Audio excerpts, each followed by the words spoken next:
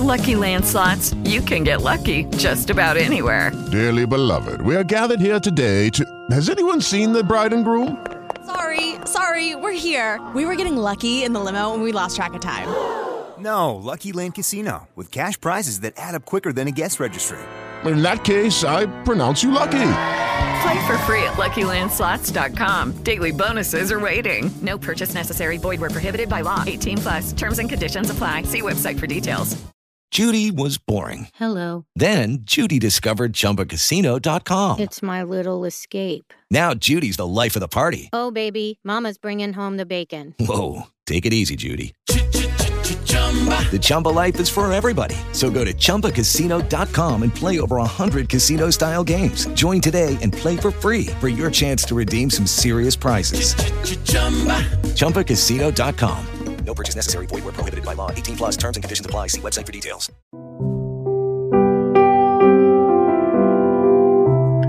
Xin chào mừng quý vị thính giả đã đến với podcast Switch On của Intelligent for Start. Switch On là một series podcast, trong đó mỗi tập sẽ là một buổi phỏng vấn, trò chuyện cùng với khách mời và đem đến cho các bạn những câu chuyện làm nghề trong lĩnh vực digital marketing và những thông tin chia sẻ về các hoạt động kinh doanh tại thị trường Úc.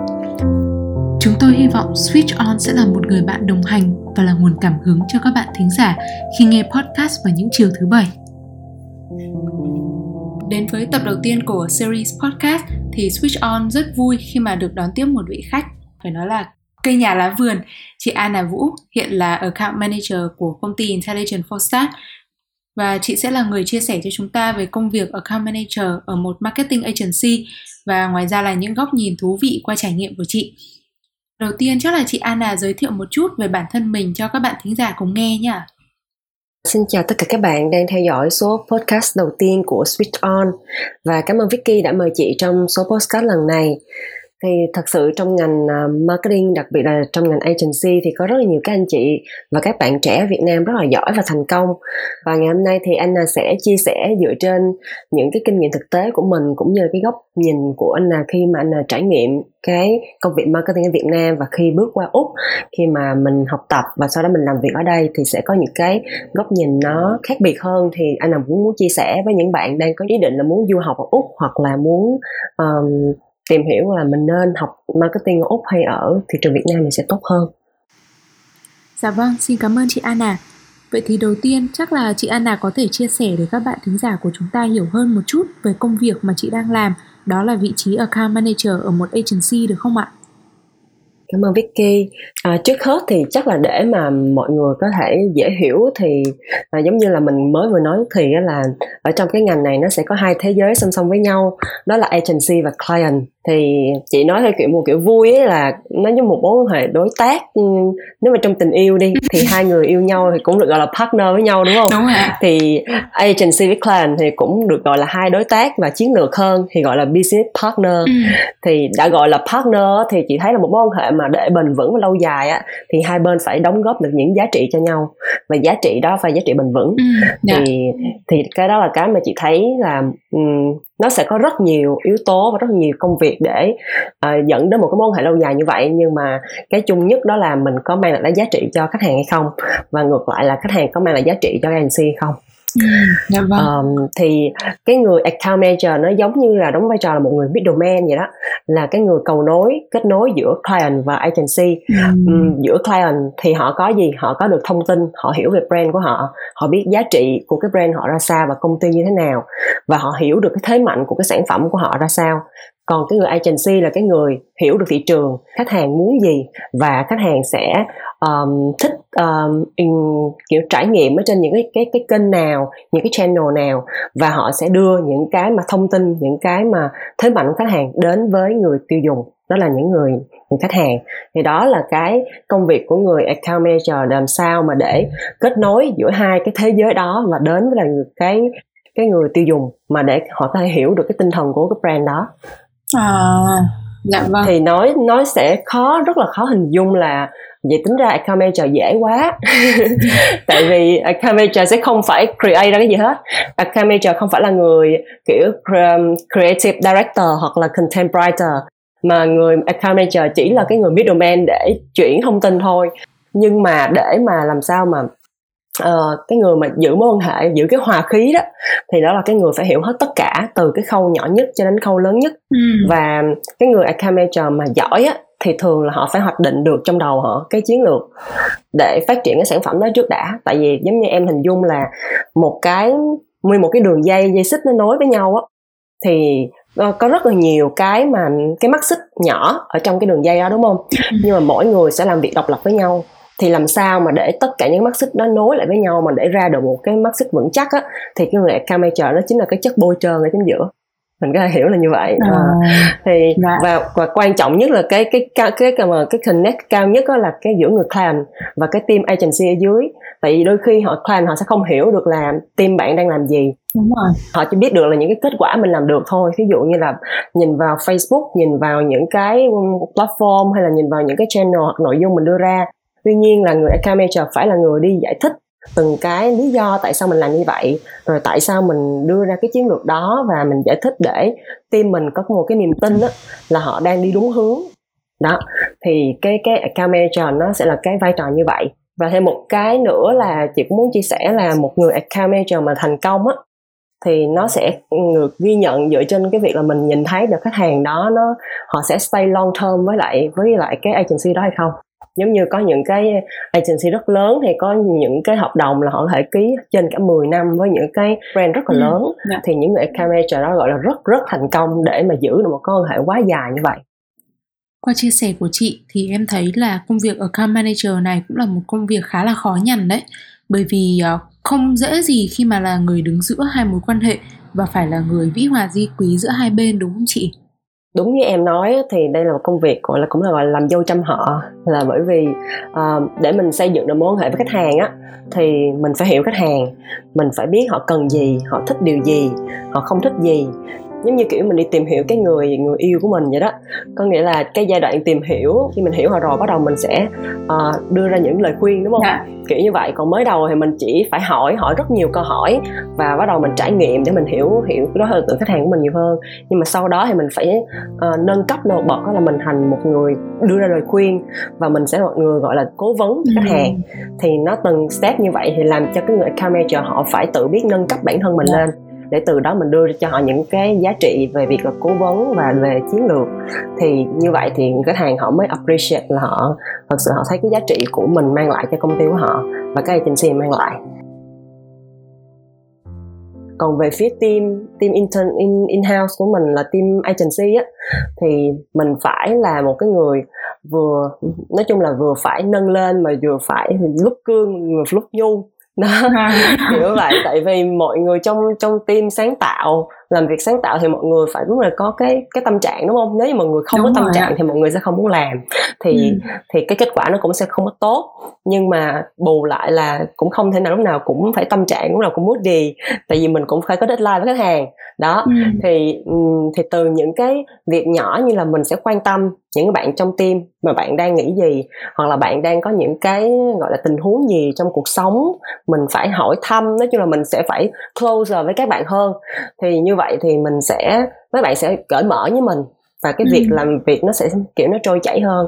Thì nó mang tính chất về tinh thần hơn rất là nhiều cho một bạn account manager. Nó không chỉ là về cái độ chuyên nghiệp, về cái gọi là cái kiến thức của mình nữa, mà còn về cái cách mình phải gọi là harmonize với lại những người bạn trong team mình ra sao đó. Thì chị thấy là nó khó theo kiểu như vậy. Vậy thì đúng như là chị nói là làm dâu trăm họ luôn đó. Nhưng mà nó cũng sẽ rất là vui, rất là fun, theo kiểu là mình gặp được rất nhiều những người khách hàng, những người client, và mỗi người đều mang đến cho mình một kiến thức, một cái cơ hội để mình tiếp thu một kiến thức mới. Thì nếu như bạn, nó sẽ phụ thuộc vào cái tính cách của mình nữa. Nên với một số bạn nếu mà introvert thì chị nghĩ sẽ hơi khó khăn một chút xíu. Các bạn vẫn sẽ làm tốt được, nhưng mà sẽ hơi khó khăn một chút xíu, là bởi vì các bạn phải hóa thân kiểu như là phải hơi gồng mình chút xíu, để các bạn phải nói chuyện nhiều hơn và tiếp xúc với khách hàng nhiều hơn, và tự gợi ra một câu chuyện nhiều hơn. Còn nếu như những bạn extrovert thì là bạn giống như kiểu như bấm nút và tuôn, kiểu như bạn thích nói chuyện thích tiếp xúc với mọi người, thì cái công việc này sẽ phù hợp với bạn hơn, bạn cảm thấy thoải mái hơn, là chính mình hơn đó. Thì là như vậy.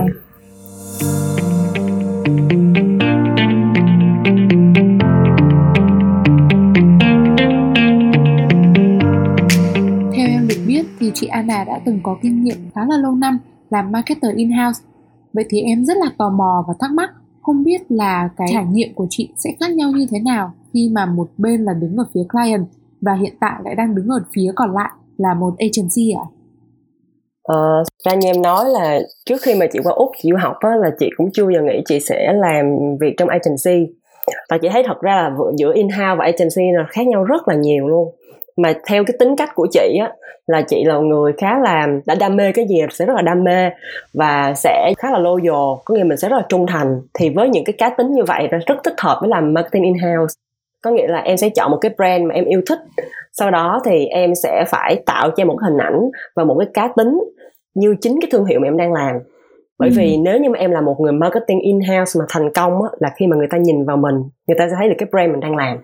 Nó sẽ không bị bias nhiều, bởi vì những ý tưởng bay bổng thì đó chính là lý do tại sao mà họ vẫn phải cần cái người agency, để người đó không bị ảnh hưởng bởi rất nhiều cái rule, rất nhiều cái nguyên tắc trong cái brand. Giống như chị nói làm brand là sẽ có một brand guideline, đúng không? Là em phải make sure là tất cả những gì em deliver đều phải phụ thuộc vào cái brand guideline đó. Nhưng mà agency họ sẽ có nhiều cái không có nhiều cái giới hạn như vậy, họ sẽ có thể bay nhiều hơn, thì cái ý tưởng của họ nó sẽ bay cao bay xa hơn. Còn agency như con tắc kè vậy đó. Có nghĩa là biến hóa khôn lường. Đúng, nhạc nào cũng phải nhảy. Nhạc nào mở lên thì cũng phải nhảy được. Thì mình gặp client nào thì mình phải hòa theo cái gọi là cái kiến thức, cái hoàn cảnh, rồi cái câu chuyện và cái đặc thù của ngành nghề đó, để mình phải tìm hiểu và mình đưa được những cái mà chiến lược mà cho khách hàng đó nó khác hoàn toàn với in-house.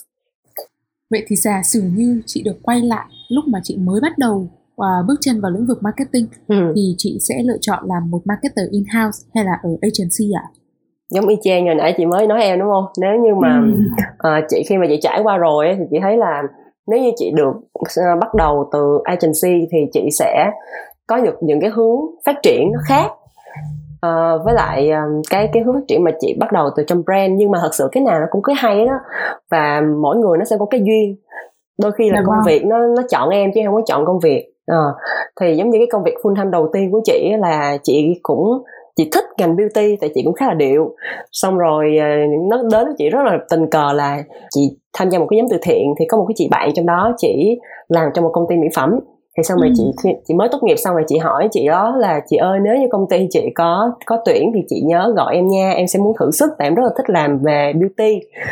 Thì chị nói như vậy thôi. Có rất là nhiều người bạn, thì người bạn nào mà chị thấy là đều đang đi làm thì chị sẽ hỏi như vậy. Thì vừa lúc đó chị đã có một cơ hội luôn, thì chị báo chị là ok, bây giờ bên chị đang tuyển marketing executive, em có thích không thì đi apply phỏng vấn đi.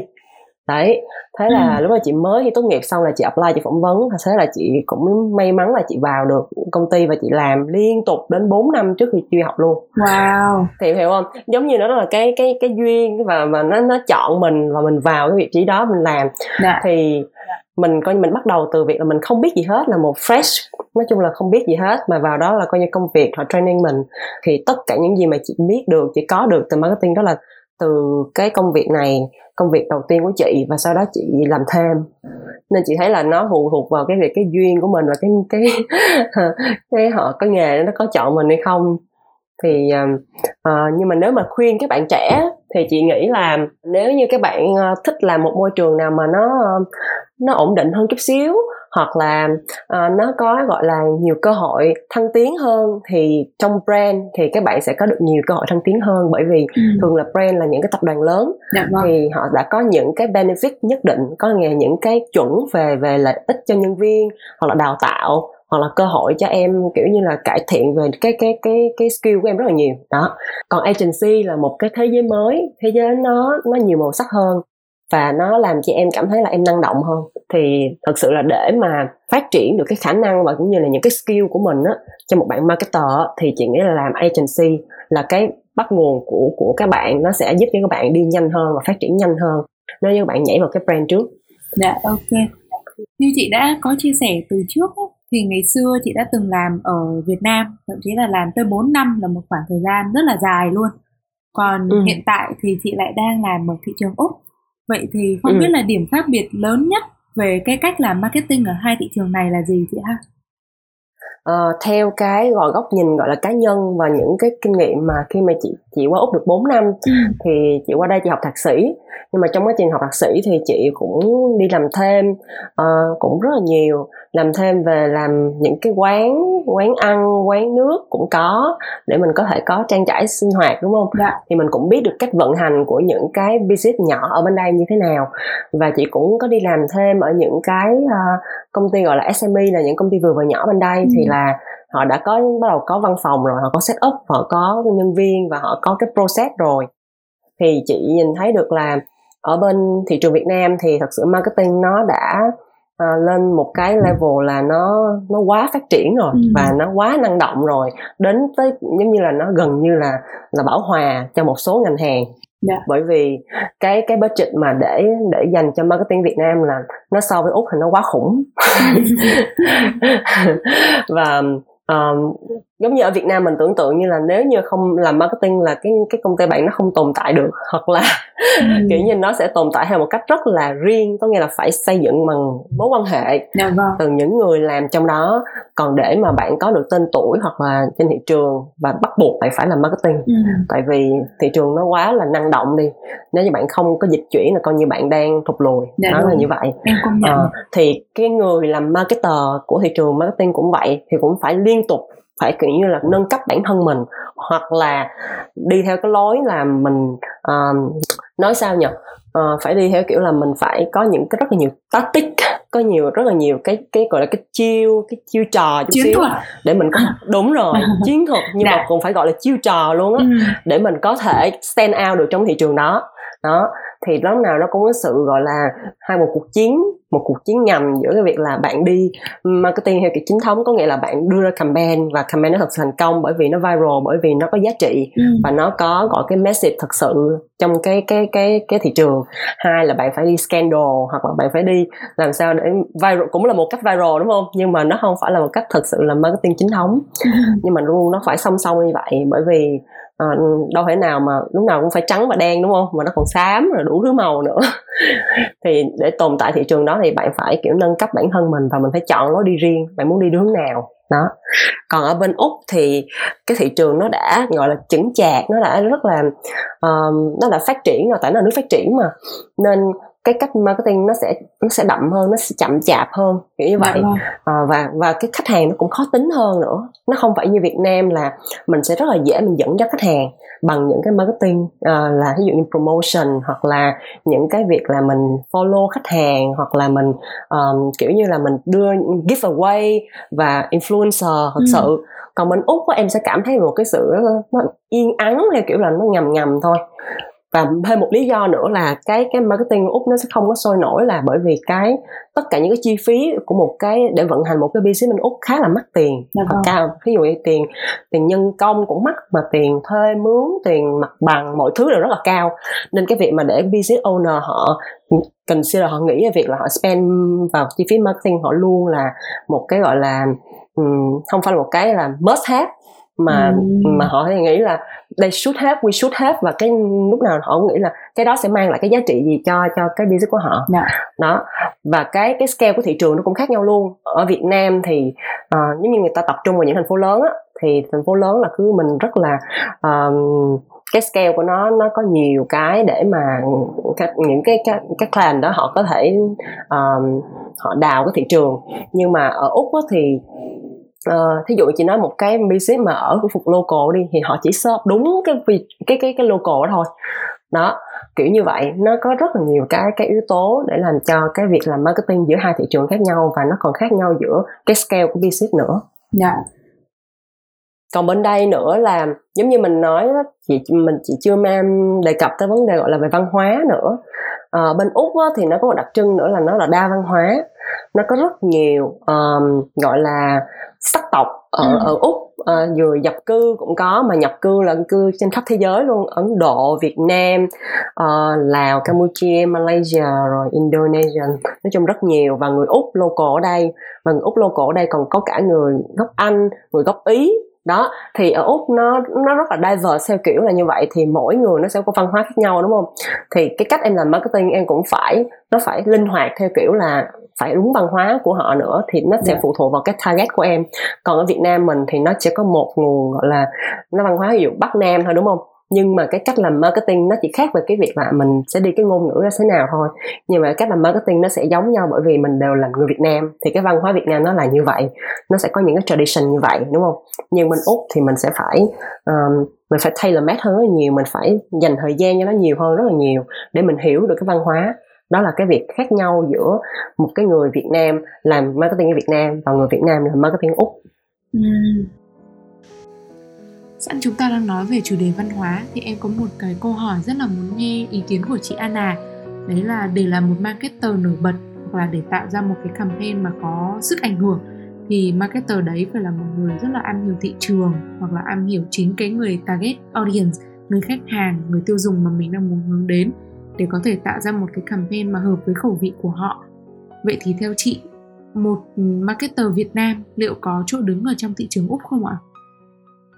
Câu hỏi của em rất là đúng, là một cái thực tế là đa số các bạn mà sinh viên mà nếu học về cử nhân, học bằng cử nhân á, bachelor mà học ở Úc á, thì hầu hết các bạn đều rất khó để kiếm việc làm. Và bạn thường là bạn học xong bạn sẽ về là rất là nhiều, bởi vì những cái bạn đó khi học xong là các bạn cái gì bạn cần nhất đó là kinh nghiệm, đúng không? Nhưng mà nếu chỉ tốt nghiệp xong mà 2-3 tháng, 4-5 tháng mà kiếm hoài không ra một việc nào hết thì tất nhiên các bạn nản chứ. Thì đó cũng là một cái trăn trở là liệu chúng ta có nên học marketing ở Úc hay không, hay chúng ta học marketing ở Việt Nam rồi chúng ta làm việc ở Việt Nam. Như vậy thì nó sẽ không có một cái cơ hội nào đó cho người nước ngoài làm marketing người nước Việt Nam làm marketing nước ngoài. Thì chị thấy là nó sẽ phụ thuộc vào rất nhiều vào việc là nếu như em muốn làm được marketing ở nước ngoài á, thì em phải có kinh nghiệm đã từng làm ở Việt Nam rồi, hoặc là có kinh nghiệm làm với một số cái thương hiệu global ở Việt Nam rồi, để em có một cái international mindset đã là cái thứ nhất. Cái thứ hai nữa, em cũng phải có được những cái căn bản để việc là biết là ok, trong một công ty thì marketing làm cái gì, em hiểu không? Đó, thì khi mà em qua nước Úc em học thì cái em học là em sẽ phải sâu chuỗi lại tất cả những cái gì mà em đã làm á, để thành một cái gọi là một bức tranh lớn để mình có thể hiểu được là ok, ở Úc nó sẽ vận hành ra sao và ở Việt Nam nó vận hành như thế nào. Rồi bắt đầu mình sẽ lao vào mình đi làm việc này việc kia, mình sẽ không có ngại bất cứ việc gì hết, mình để làm để mình hiểu được là khách hàng họ đang nghĩ gì. Đó, tùy vào ngành nghề nha, ví dụ ngành nghề khách sạn đi, hoặc thì mình sẽ hiểu được insight của khách hàng, họ tại sao họ đến quán đó, hoặc là họ thích cái gì ở đó. Thì tại vì marketing nó là khách hàng, đúng không? Mình làm tất cả những gì tới với khách hàng thôi, thì mình phải hiểu được là khách hàng nghĩ gì, cái behavior, cái hành vi của họ ra sao. Đó, thì cái đó là cái việc là mình phải chủ động mình tiếp thu kiến thức từ cái môi trường xung quanh. Đó, thì bởi chị mới thấy là những cái bạn mà nếu học bachelor thì thật sự là không nên là qua Úc học bachelor marketing, bởi vì các bạn chưa kinh nghiệm, nên khi các bạn học xong á thì các bạn ra các bạn bị chế với là các bạn không biết làm sao để mà kiếm việc. Tại vì khi mà ra kiếm việc thì họ vẫn cần kinh nghiệm. Thứ nhất là kinh nghiệm, thứ hai là ngôn ngữ, thứ ba là bạn là người local cái đã, tại vì họ cần người hiểu văn hóa. Đúng rồi. Thì nếu như mà các bạn có điều kiện thì các bạn nên học những cái trường giống như RMIT Việt Nam đi, thì nó cũng có cái gọi là liên kết qua Úc, thì mình có thể qua Úc 2 năm rồi mình explore.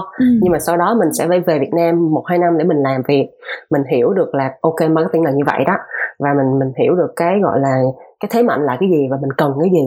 Sau đó mình sẽ qua Úc mình học cái gì mà mình thấy cần, nếu mình bổ sung thêm cái nghề đó. Thì như vậy thì các bạn sẽ có thể có cơ hội kiếm được việc làm, bởi vì lúc đó bạn có kinh nghiệm rồi, các bạn sẽ biết được là mình hiểu cái gọi là cái sự khác nhau giữa hai thị trường ra sao, và để mà khi mà nhà tuyển dụng hỏi mình thì người ta sẽ biết được là ok là cái am hiểu của mình như thế nào, sự khác biệt ra sao. Tại vì thật ra bên Úc á, để mình xin vào những cái công ty mà gọi là công ty brand lớn như kiểu Việt Nam sẽ rất là khó, bởi vì họ cũng prefer là mình là người local, mình hiểu văn hóa và mình nói tiếng của họ. Nhưng mà nó vẫn có những cái cơ hội như là những cái agency hoặc là những cái công ty mà họ target vào thị trường châu Á, hoặc là họ target ngược lại thị trường Việt Nam. Đó, thì cái đó là cái cơ hội dành cho international của mình, chứ không phải là tất cả là bằng không. Nhưng mà nó phụ thuộc vào bạn có đủ ready chưa, và bạn có đủ hiểu được là bạn hiểu được thị trường Việt Nam và bạn hiểu được thị trường Úc nó khác nhau thế nào, để mình có thể mình thể hiện được là ok mình sẽ đem lại giá trị cho cái doanh nghiệp đó. Thì chị thấy là như vậy. Dạ vâng. Còn cái nữa chị cũng muốn các bạn, ví dụ các bạn trẻ thì các bạn phải kiểu như mình xông pha, mình đừng ngại một chút. Mình đừng ngại việc gì hết. Đúng rồi, phải lăn xả một chút. Thì có những công việc đầu tiên mình có thể không kiếm được tiền, nhưng mà cái đó cho mình kinh nghiệm. Nó có thể là không thể là 100% là nó như cái gọi là cái kỳ vọng của mình, nhưng mà nhiều khi nó cái cơ hội này nó lại mở một cơ hội khác.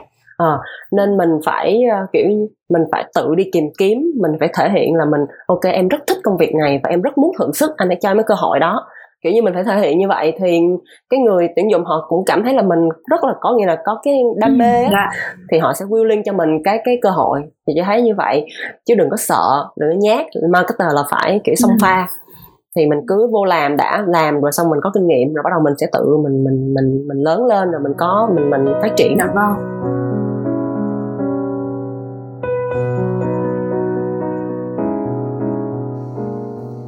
Và câu hỏi cuối dành cho chị Anna, đấy là nếu mà để nhắn nhủ với các bạn đang có định hướng hoặc là có đam mê, muốn tham gia vào lĩnh vực marketing, hoặc các bạn đang muốn trở thành một account manager tốt, thì không biết là liệu có 3 kỹ năng gì mà các bạn nên rèn luyện để có thể trau dồi các cái kỹ năng và phát triển hơn về sự nghiệp của mình được không ạ?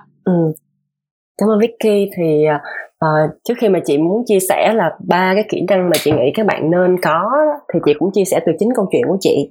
Thì thật sự ngày xưa chị cũng không có một bạn coach nào hết về cái công việc của chị hết. Nhưng mà khi mà chị cũng may mắn là khi mà chị làm á, thì chị có trải qua rất nhiều những cái chị sếp và chị manager.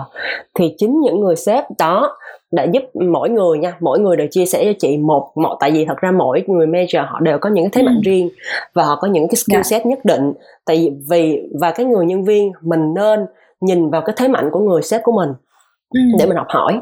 Đó là cái mà chị thấy là chị may mắn chị có được cái đức tính đó. Có nghĩa là mình sẽ không tại vì thật ra không ai hoàn hảo hết, đúng không em? Lúc nào mình cũng sẽ có những cái conflict nhất định với sếp của mình. Nhưng mà nếu như mình chỉ nhìn vào cái hướng tiêu cực để mình không bao giờ nghe người sếp của mình hết, thì mình sẽ không bao giờ lớn được. Mà nếu như mình là một người thể hiện là mình lúc nào cũng open và mình lúc nào mình cũng rất là muốn học hỏi, thì cái tâm lý của cái người phía trên sẽ luôn luôn muốn truyền đạt cho mình càng nhiều càng tốt. Tại vì thấy con bé nó cố gắng quá, nó kiểu như nó kiểu như lúc nào nó cũng hỏi, nó cũng lao vô, nó muốn làm, thì tại sao mình lại không chia sẻ, đúng không? Và khi mà nó làm tốt thì công việc của mình càng trôi chảy thôi, đúng không? Đó, thì khi mà chị làm việc với từng chị manager như vậy thì chị luôn luôn trong tinh thần là support và làm hết sức có thể. Thì mỗi người sếp đều cho chị được một cái gọi là một cái kỹ năng, cũng như là một cái cách mà khi mà giải quyết vấn đề á, mình sẽ có thể mình sẽ học hỏi được rất là nhiều. Và một cái kỹ năng mà chị thấy là nó rất quan trọng mà giúp cho mình thành công á, đó là cái việc là mình phải có tính ownership. Ownership ở đây nó sẽ không thể hiện là việc là mình là manager mình mới ownership, mà ownership chính cái task mình đang làm, chính cái công việc mình đang làm. Tại vì chị thấy nha, những người manager họ sẽ rất thích những bạn nào có tính ownership, bởi vì họ cảm thấy yên tâm khi họ giao công việc cho em. Là khi mà em own cái công việc đó, có nghĩa là sao? Có nghĩa là em sẽ phải làm rất nhiều thứ, cũng như là em sẽ phải học hỏi cái này, em phải hỏi người kia, nhiều khi em phải ask người này ask người kia, rồi có thể nhận được rất nhiều hỗ trợ từ rất nhiều người, nhưng mà để em hoàn thành cái task của em. Và cuối cùng thì người manager họ sẽ rất happy, bởi vì không phải là cứ em làm giữa chừng xong rồi người ta hỏi cái là mình nói em chưa làm xong bởi vì em thiếu cái này, em thiếu cái kia, hay là chị làm giúp em thêm cái này cái kia, hiểu không? Theo kiểu là mình sẽ không có chủ động về cái công việc của mình. Mà khi mình có tính ownership rồi thì người manager họ cảm thấy rất yên tâm để giao việc cho mình, và cứ thế họ giao nhiều việc hơn, hoặc là những cái việc nâng cấp hơn. Và từ những cái thử thách đó mình sẽ học rất nhiều. Nhất là trong giai đoạn mình mới tốt nghiệp xong, trong cái giai đoạn chị nghĩ là khoảng 2-3 năm sau ngày tốt nghiệp á, cứ được giao việc thì cứ nhận việc, nó đừng ngại gì hết. Tại vì họ phải nhìn thấy khả năng của mình có thể làm được họ mới giao, đúng không? Thì mình phải cho mình cái cơ hội đó. Thì khi mà bắt đầu mình lên được cái vị trí quản lý rồi á, thì mình sẽ bắt đầu mình sẽ dễ dàng hơn, bởi vì mình đã có tính ownership rồi. Và cái tính ownership đó thì chị thấy là mình sẽ rất khó train cho một cái người có tính ownership đó, mà mình sẽ có thể train cho họ biết là ok là cách organize như thế nào, cách sắp xếp công việc ra sao để làm cho việc đó hiệu quả. Chị nhớ có một câu chuyện vui á, là chị sếp cũ của chị nói chị hồi trước chị cũng không có phải là người biết tính toán là sắp xếp công việc nhiều, tại vì làm trong in-house em rất nhiều việc em, mà những cái việc nhỏ như kiểm hàng nè, làm lệnh điều động nè, nói chung là rất là nhiều cái việc mà li ti này nọ, nên mình phải thật sự organize á. Tại team cũng không có lớn. Thì chị nói khi mà chị giao chị 4 việc đúng không, thì chị đang làm việc thứ 2 thôi, thì chị hỏi việc thứ 4 rồi, thì chị nói chị ơi em nhiều việc quá em không thể làm kịp được. Thì chị mới nói với chị nghe nè, chị nói em một cái câu chuyện nha, ví dụ em đi luộc rau đi, em sẽ làm gì trước, em làm gì sau? Luộc rau nha, thì luộc rau có phải là mình phải bắt nước sôi đúng không, mình lặt rau đúng không, rồi mình nước sôi mình bỏ rau vô đúng không, xong bắt đầu mình đậy nắp lại rồi mình sôi làm vớt ra đúng không? Thì nếu như em làm từng việc như vậy á, thì có phải là em tốn 4 lần công việc không? Còn nếu như mà em bắt nước sôi trước, em đi xong em đi nhặt rau, em đi rửa rau, thì nước vừa sôi em bỏ rau vô, rồi sau đó là em vớt ra, coi như là em đã tiết kiệm được một công đoạn đúng không? Đúng rồi đó, kiểu như vậy. Thì chị nói mình là mình phải tính toán là cho cái 4 cái việc đó, thì mình phải tính toán trước là mình giống như mình phải planning trước á, là việc nào nó tốn thời gian hơn, hoặc việc nào phải cần nhờ vả người khác, việc nào mình có thể tự làm để mình sắp xếp. Thì khi mình sắp xếp như vậy mình sẽ làm nhanh hơn người khác đó. Thì chị nói một cái ví dụ như vậy thôi, nhưng mà mỗi người sếp đã cho chị rất nhiều cái bài học như vậy. Hoặc là cái cách mình professional như thế nào, cách mình nói chung là đơn giản là cách mình mặc đồ đi, nó cũng thể hiện là mình có professional hay không. Cái outlook của mình sẽ làm cho người ta có thể tin tưởng mình nhiều hơn. Đúng rồi. Hoặc là người ta sẽ biết được là cái gu, cái phong cách của mình thế nào, nó có phù hợp với là cái ngành hàng, cái ngành hàng của người ta hay không. Giống như ví dụ như marketer đi, mà nếu em không tạo cho mình một cái phong cách riêng á, thì em sẽ rất khó làm brand. Bởi vì nếu như em làm beauty, em làm fashion đi, thì em cũng phải có một cái phong cách nhất định nó liên quan tới cái ngành đó, đúng không? Còn nếu như mà em làm ngành hàng sữa, hay là ngành hàng dành cho em bé, hoặc là dành cho các bà mẹ, thì em cũng phải có một cái sự chỉnh chu và chu đáo nhất định để em phù hợp với ngành hàng đó. Nên chị khuyên là nếu như bạn thích làm marketing thì các bạn cũng nên chọn cho mình một cái phong cách riêng trước, chứ là đừng có sao cũng được. Nếu như sao cũng được thì nó không phù hợp với lại marketing. Ví dụ marketing thì bạn phải khó tính một chút xíu đó, bạn phải kiểu như là bạn phải lúc nào cũng phải có những cái chuẩn nhất định đó, và mình phải để mình tự đặt chuẩn cho mình thì mình mới có thể chuẩn được cho cái brand mình làm đó. Thì agency nó cũng giống vậy thôi, nó chỉ khác là mình sẽ phải có nhiều chuẩn hơn. Với mỗi client thì mình phải có những cái chuẩn khác nhau.